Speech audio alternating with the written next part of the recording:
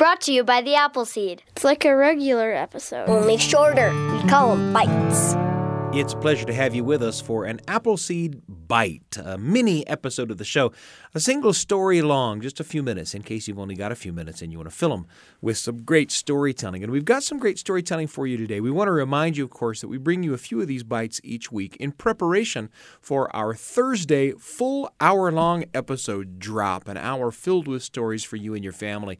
This Thursday, enjoy a performance by Charlotte Blake Alston, the wonderful storyteller and musician, recorded live in the Appleseed studio, a story called Takane the Brave. You won't want to miss that adventure monster story, and we'll be glad to have you with us on Thursday. In the meantime, I'm pleased to be joined in the studio by Dr. Heather Bigley, one of our producers. Heather, it's great to have you with me. Well, hello. We're going to hear a little Donald Davis story. Yeah, tell us all about it. Yes, Mrs. Rosemary asked about you. Yeah.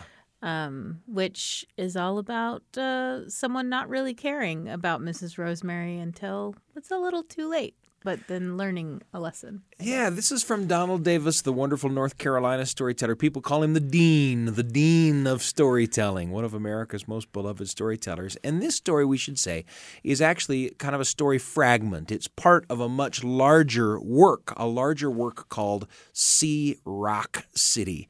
This story brings back a lot of memories for me and thoughts of artifacts that have been saved, whether I know about them or not, from my own childhood, whether it's my mom saving magazine clippings or newspaper clippings or whatever, photos from when I was a kid.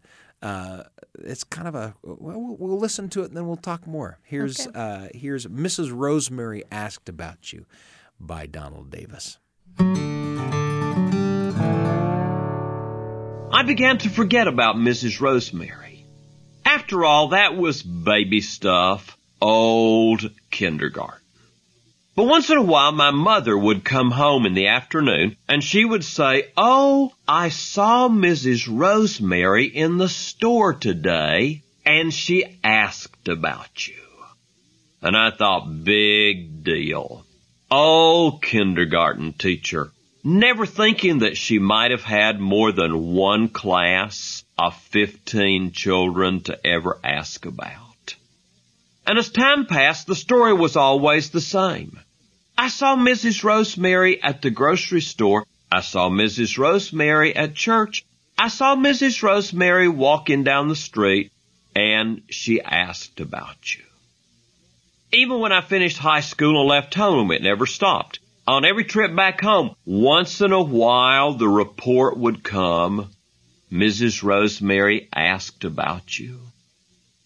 And then finally, maybe a dozen years out of high school, on one trip home, the question never came. And then finally my mother said, "Oh, I almost forgot. Remember Mrs. Rosemary, your old kindergarten teacher?" I thought, how can I forget her? She keeps asking about me. Well, Mrs. Rosemary died about a week ago. You know what? Remember Ernestine, their daughter? She's lived over there at the house with them, right down till Mrs. Rosemary died. I saw Ernestine in the grocery store yesterday, and she asked about you. And before that afternoon was over, I found myself in the car driving toward the Rosemary's house looking for Ernestine. I pulled in the driveway. There was the little house. My mother had always called it a stone cottage. That's exactly what it was. There in the back was the little workshop where Mr. Rosemary used to make the rhythm band instruments. I could almost imagine that he was still in there flattening pot lids. I got out of the car and went straight to the goldfish pond. And I stood there and visited the great-grandchildren of the goldfish we had changed the water for all those years before. Ernestine must have heard the car come in the driveway because I heard the door open as she came out on the porch to see who was there. I turned to look, and when I saw her, now 30 years later, she was the very image of Mrs. Rosemary. Same size all the way up and down, top to bottom. Same bathing cap, flat brown curl hair. I thought at least these days she can spray starch it before she irons it and puts it back on. Ernestine said, "Oh, come inside. I was just going through some of Mother's things. There's something I want to show you." We went inside the little house. There on a long shelf under the front picture window was what looked to me like a long row of notebook binders. Ernestine counted her way down the shelf, and when she pulled one out, I saw they were photograph albums. And then when I looked at that long shelf, I realized Mrs. Rosemary must have had 40 years of kindergartners to ask about. We carried the album to the table. There on the front, hand-lettered, it said, "My Hopes and Dreams, 1949. I remembered that the Rosemarys had always taken lots of pictures with a little box camera you squinted through, but I'd never seen any of those pictures till we opened the cover, and there we were. On the left side of every page, back again in kindergarten. There were 6 pages of the rhythm band, marching around the church. There we were, sitting on the hood of the panel truck at the Pet Dairy Company, eating Dixie cups of ice cream with little flat wooden spoons. There we were, about to fall into the fish pond at the Rosemary's house. There we were, climbing on the tanks. There we were, begging to slide down the pole at the fire station. And on the right side of every page, newspaper clippings, where Mrs. Rosemary had followed every one of her hopes and dreams as far as the newspaper had. I read right there in an almost brown newspaper clipping about making all A's in the 3rd grade. I read right there about my rock collection, which won the 6th grade science fair. I read about being in the high school band. I read about being the speaker at the Latin Club banquet. I saw clippings my mother didn't even have. I read about my own graduation from high school. I read about going to college in Mrs. Rosemary's Hopes and Dreams book. Ernestine and I looked at the pictures and read the clippings a page at a time all the way through to the last page. There on the last page, in a faded newspaper photograph, was Bobby Jensen wearing a Marine uniform. I said I should have known that Bobby Jensen was a bad boy. Ernestine said, "Oh, Mother was always so proud of that picture.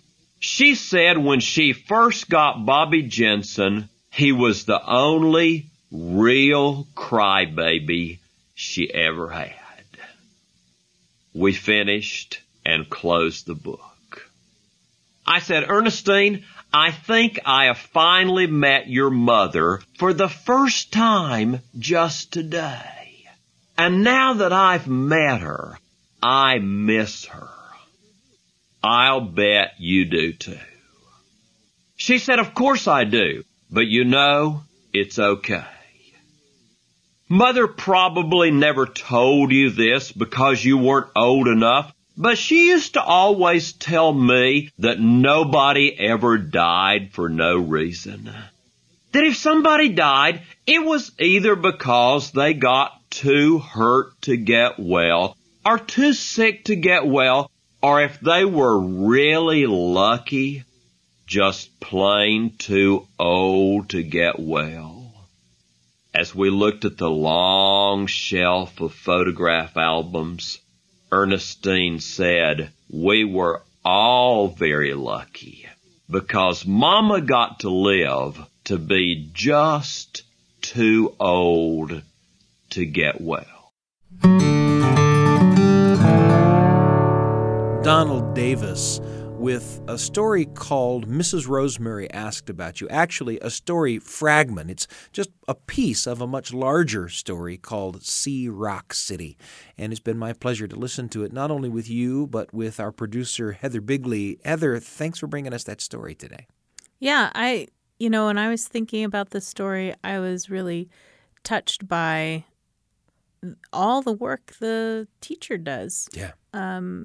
To sort of keep track of these students she had 40 years of kindergartners. That's sort of amazing. I don't even remember my kindergartner teacher's name. I remember she was beautiful. We lived in West Virginia at the time, and I know that she had just gotten engaged, and she had what seemed to me, we were on food stamps, seemed to me the biggest ring in the world on her finger. Wow. And I just thought she was beautiful, but that's it. The things we remember, the things that stick with us, right? Yeah. You remember your kindergarten teacher's ring, yes. right? I mentioned before the story that I think about some of those things that were saved not by me, but on my behalf. Right. By usually my mom. My mom was a saver of drawings that I made as a kid, or if I was in the town newspaper for something, she'd and what it makes me. I'm really kind of brought up short by the way that my memories of my own childhood are shaped by the artifacts that I have. Right? Right. My memory kind of follows the contours of the artifacts that I have. Right. And where there's not an artifact, the memory kind of goes soft. The memory kind of goes fuzzy. That doesn't change, though. My father, who is 72, was just in the shortest St. Patrick's Day parade in the world. It's an actual event in West Virginia. And he sent us all the clipping from the newspaper. It was like mailed it out to us. It was like, I need you to keep this for me. So keeping clippings, I think in 50 years, am I going to be around in 50 years? No. In 20 years, that'll be an important clipping to me about my dad and his life. Yeah. So we don't think sometimes to save an artifact or to make an artifact of an important memory. And sometimes when we do, that memory can come springing back to life 20 years from now. Right? Yeah. Yeah, delight to hear that Donald Davis story. Mrs. Rosemary Asked About You. And, of course, on Thursday, join us for Charlotte Blake Alston and a story called Takane the Brave, in an episode filled with stories about adventures that, get you in over your head. You won't want to miss a single story in that episode coming up on Thursday. Heather Bigley, thanks for joining me on today's Appleseed Bite. Always a pleasure. I'm Sam Payne. Can't wait to be with you again on the Appleseed. Thanks for joining us For a Bite! Brought to you by the Appleseed.